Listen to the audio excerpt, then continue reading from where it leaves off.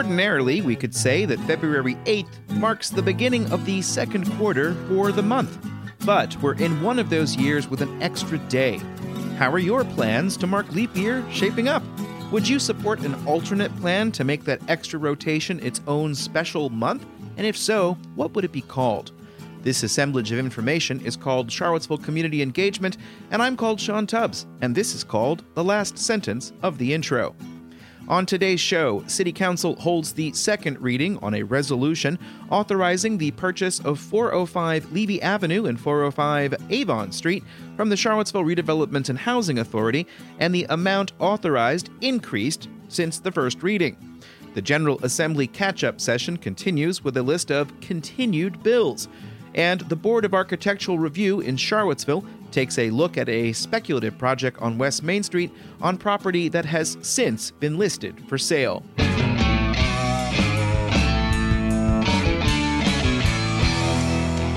In today's first Patreon-fueled shout-out, are you interested in learning more about the health of area waterways?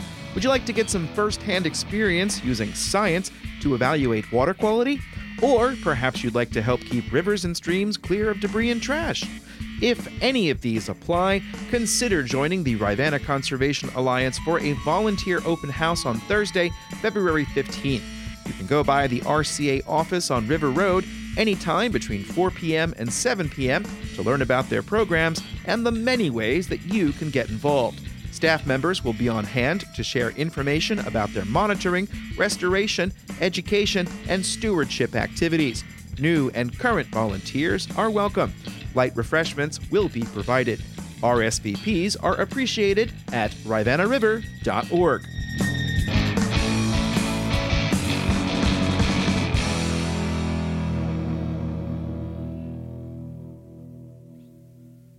The Charlottesville City Council has authorized City Manager Sam Sanders to spend up to $4.181 million to purchase two properties from the Charlottesville Redevelopment and Housing Authority.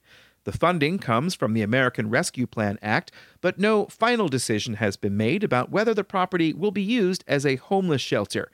Here is Charlottesville Mayor Juan Diego Wade. It is a real estate transaction. There's been no determination at this point to be what's going to be done with it. I know what's out there. The topic was first raised by City Manager Sanders at the Planning Commission's January 9th, 2024 meeting when he was asked what was planned for addressing calls for a permanent shelter. Here is Planning Commissioner Kareem Habab with the question. I had a question on the things up for discussion, the homelessness strategy. Do we have any ballpark cost number or what's... In response, Sanders told Habab that there was no specific strategy or cost associated with it, but he had a small preview of an item that would come up at Council's January 22nd meeting. That was one that had been postponed by inclement weather. Not to get ahead of council, I'm sharing something with them this week for action that we might be able to take to move this particular initiative forward. But there's a lot to be determined in what is the right approach. And here's how the staff report for the January 22 meeting reads. This acquisition supports the city manager's commitment to homelessness intervention, as it could become the site of a facility that serves to meet that need, among others. The intention is to hold the property until a comprehensive assessment of homeless service needs, including shelter beds, is completed, along with a feasibility study to operate 24/7, 365 days a year. The second meeting on the matter was on the consent agenda for the February 5th meeting. Between the two readings, the total amount of ARPA funding to reallocate toward the project had increased to $4.181 million. Members of the public are given the opportunity to comment on consent agenda items before one vote is taken to approve them all. Nearby resident Alex Omaya expressed concern that the site had been a gas station for many years before being purchased by the CRHA, and that there had been previously a petroleum leak from a tank when the property had been the business called Kenny and Jeff's Auto Repair. In terms of fully understanding what you're getting into, I think it's important to evaluate the environmental issues associated with the site. Omaya also called on the city to engage with city residents who he said were not consulted before council selected a location for a future homeless shelter. He said if the city proceeds with this site as a place for a permanent shelter, services would need to be provided to support residents, and that cost would need to be covered. So I think budget should be considered and evaluated for support of those services, because if you don't provide the full suite of services, then problems with the residents become city problems, basically. We want to make sure that they're adequately addressed. Omaya had been the first speaker, and Mayor Wade made his comments before the second speaker. He said a final decision on what to do with the property would come after that comprehensive study has been completed. What does this community need? What is the real need of a number of beds that's needed? We don't know that yet, and once we have that information, we would then work with the community, our partners, to determine what that will look like. The consent agenda always gives the opportunity for people to offer their thoughts on items, such as this purchase, and several other people also spoke on this topic. Rebecca Ellison is an adjacent resident on Hinton Avenue who expressed support for the city purchasing the lot for the stated purpose. While I understand that shelter services are necessary at times, I hope the redevelopment plans also include deeply affordable housing and permanent supportive housing units for those who may not be able to meet the requirements of a residential shelter while they stabilize and move towards permanent housing. Canned beverages are apparently allowed in chambers. Catherine Walden is also an adjacent resident on Hinton Avenue and also supported the city purchasing the land to provide services, and that could be an asset. But and you have said you will do this, I want to hold you all to the promise that you will conduct robust community engagement for this process. It's a big site. It's people walk past it every day. School kids get off the bus and walk down to Kindlewood right by it. There's a lot going on at that site, and there's a lot of potential. So I am going to hold you to your promise. Walden also suggested other properties may be more suitable for the purposes of a homeless shelter. A shelter has an element of danger, of uncertainty potentially with it that can be extremely disruptive for any residential neighborhood, not just this particular one. Walden suggested the city instead consider purchasing 302-316 West Main Street, the former location of the Greyhound bus station that was purchased in January 2023 for over $2.42 million, which is currently on the market. Assuming the purchase price will be the full amount council authorized, the city would purchase the land from the CRHA for 52.62% over the assessed value. When asked about this at council's meeting on January 22nd, Sanders responded that a sustainability study commissioned by CRHA estimated that CRHA could have gotten between $7 million and $11 million on a sale to the private market. I'll add that there are additional community benefits that will come later as CRHA unveils what they would do with the resources that they would receive for this site. It checks additional boxes to benefit the city and its economic development strategies. On January 26th, the CRHA Board of Commissioners, which includes City Councilor Michael Payne, voted to authorize Executive Director John Sayles to purchase 310 East Main Street for up to $2.65 million for a future headquarters and other possible uses. The city's purchase reflects a city government willing to spend money to obtain land and property. In the past year, Charlottesville has spent $5.9 million to purchase nearly 24 acres of land on the Rivanna River, contributed $5 million to the CRHA for half the cost of purchasing 74 units known as Dogwood Housing from Woodard Properties, and the school board purchased Albemarle's share of the Charlottesville Area Technical Education Center for $5.3 million.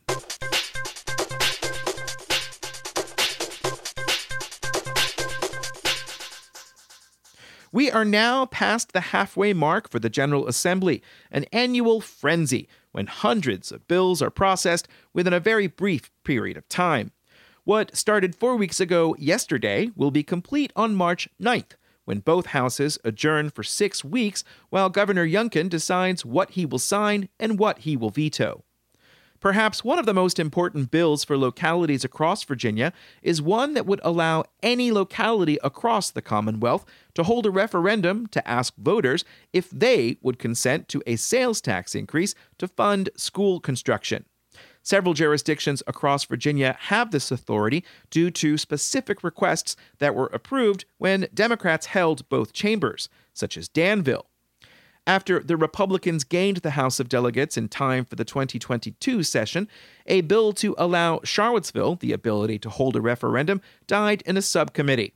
There's a link to a long story about that in the newsletter. A bill from Senator Jeremy McPike, a Democrat from the 29th District, would give blanket permission to all localities to put the question to the public in a referendum.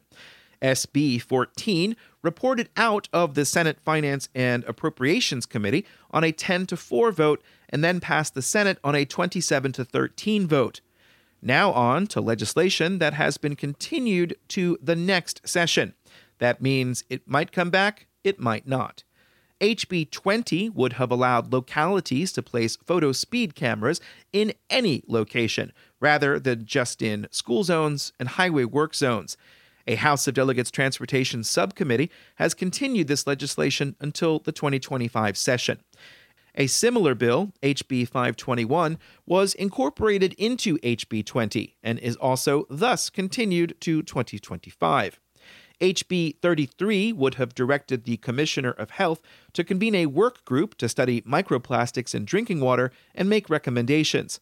A panel of the Rules Committee continued the bill to 2025 on a voice vote. HB 41 would have required the Board of Education to create a standard of learning for civics and local government. The K-12 subcommittee held a voice vote.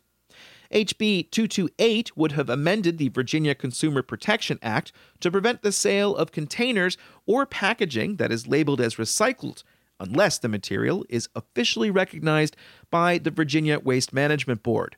HB 524 would have required applicants for federal permits for natural gas lines with a diameter of 24 inches to also file with the Virginia Department of Environmental Quality. Currently, the DEQ does require joint permits for projects with greater than 36 inches in diameter. HB 658 would expand ranked choice voting to any elected office in a locality, not just a city council or the Board of Supervisors. Also continued to 2025. HB 747 would have created standards for developers of artificial intelligence. A substitute was developed, but that's been continued to 2025. HB 900 would have required a locality to include in its zoning ordinance a provision for allowing accessory dwelling units in single-family residential zones.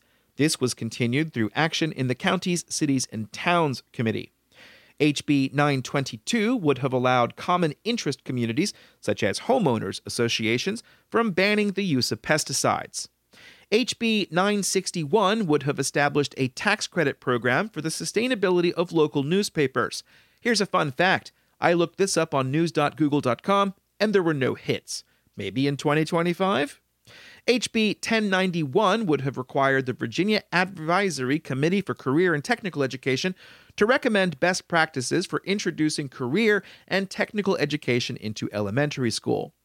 HJ 24 would have created a 13-member joint subcommittee to study the Dillon Rule and its impact on Virginia localities, maybe again in 2025, but only if the state says it's okay. And one from the Senate. I didn't get to the Senate for a lot of these because I just didn't. I'll get to it. SB 124 would have allowed betting on sports played by Virginia college and university teams. Currently, you can bet on college sports in Virginia, but not on Virginia teams. This was reported out of the General Laws and Technology Committee on a 12-2 vote, but the Finance and Appropriations Committee continued the bill to 2025. More from Richmond in future editions of the program.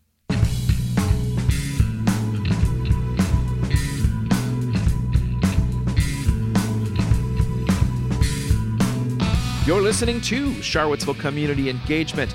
February is a busy month for the Albemarle Charlottesville Historical Society, with 4 events for you to consider and put on your calendar. On February 13th, 2024, architectural historian Richard Guy Wilson will give a presentation on the colonial revival style that is commonplace in Charlottesville and Williamsburg. This talk will be at the Center at Belvedere at 6 p.m., but I hear it's sold out, so you can stream it on Facebook Live. On February 14th, JMRL's historical collection librarian will give an introduction to African American genealogy at 11 a.m. for those who want to find their ancestors. On February 20th, 2024, Preservation Piedmont, JMRL, and the ACHS will present a free screening of the documentary Raised at 6 p.m. in the Swanson Room at the Central Branch. And on February 25th, 2024, HCHS is sponsoring the film premiere for Current, A Descendant Journey for Truth. That'll be at the Lighthouse Studio Theater. At a time of significant pushback on the teaching of whole truth history in our schools and book banning throughout the country, this timely film explores the question, why is it important to tell the truth about history? Tickets are available for sale at a link in the newsletter. For more information about the Albemarle Charlottesville Historical Society, visit albemarlehistory.org.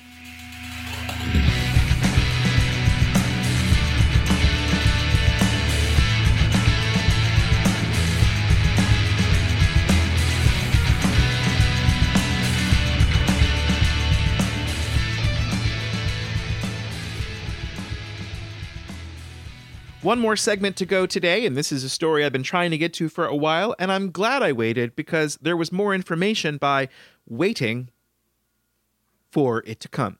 The owner of a property that includes Mel's Diner on West Main Street has put the site up for sale with an asking price of $7.8 million.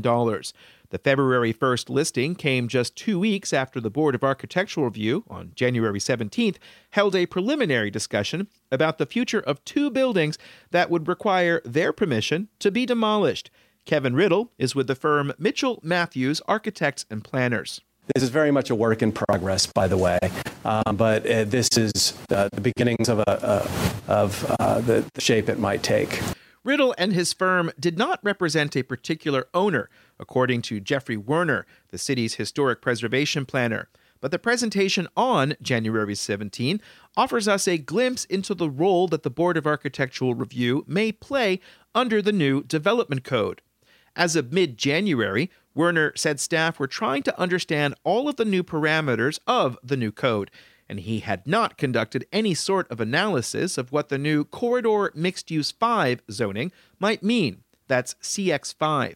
What's in front of you is sort of aspirational, and it's not something that I can say, oh yes, everything here is fine, except for the design review. In all, there are 3 pieces of property listed, totaling 0.608 acres, with a combined 2024 assessment of over $3.1 million.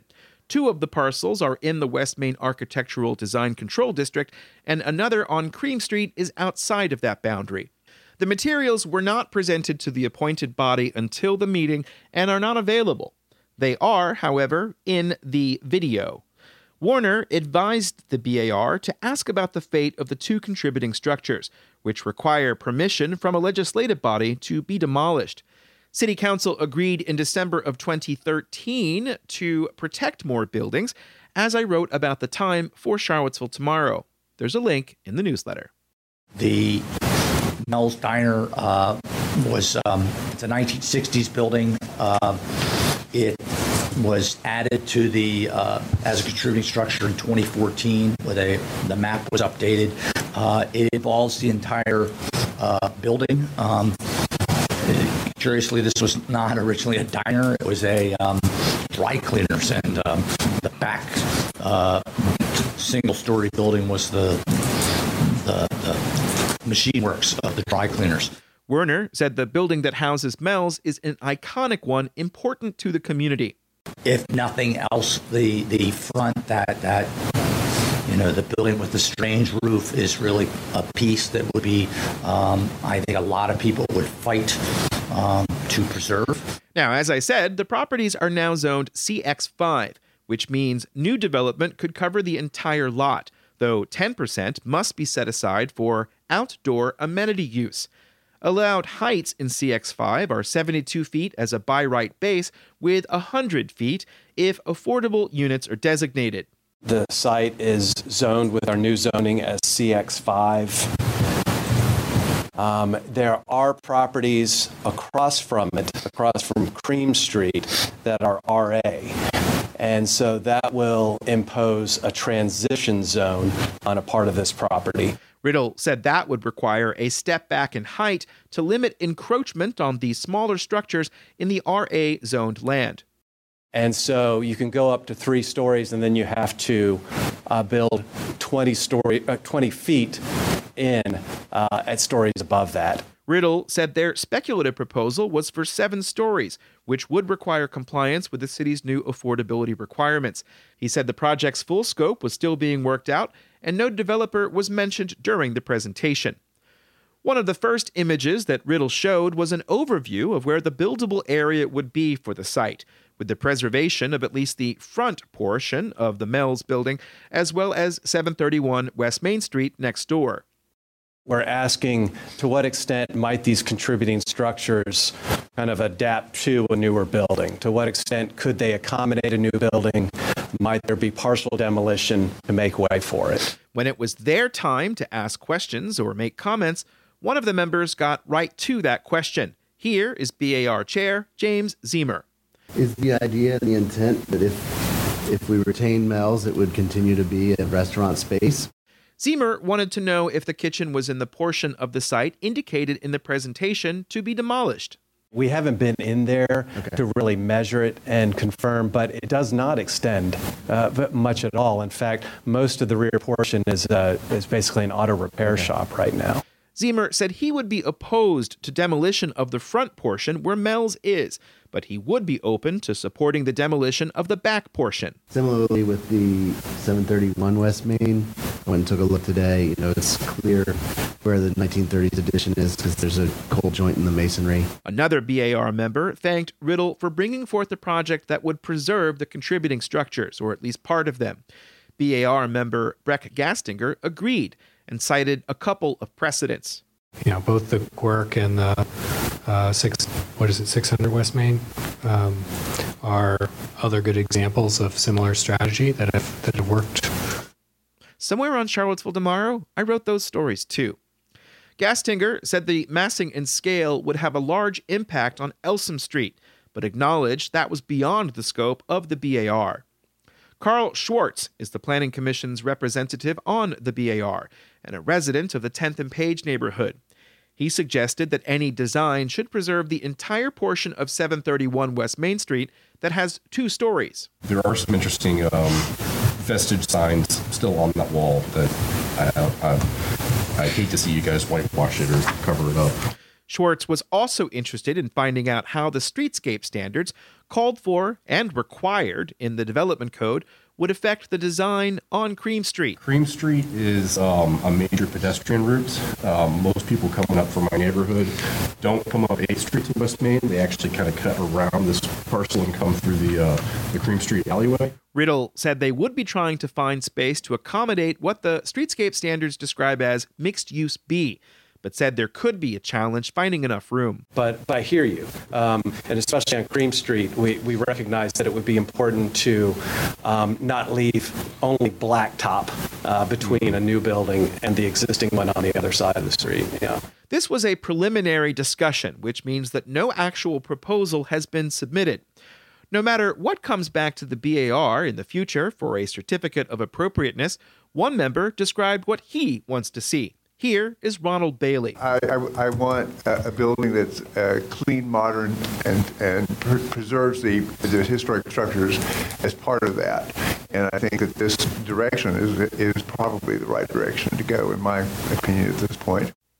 Another BAR member urged to do what's possible to keep Mel's on the site after redevelopment, as what happened with Blue Moon Diner at 600 West Main Street.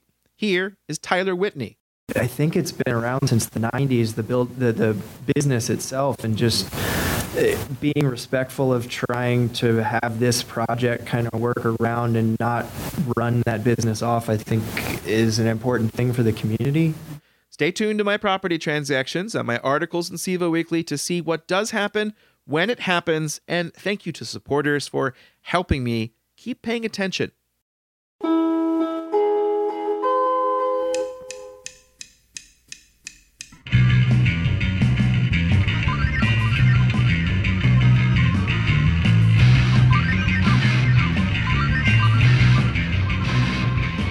But this is the end of 634. which might be the first edition of the newsletter that has one segment with sound bites from 3 separate meetings.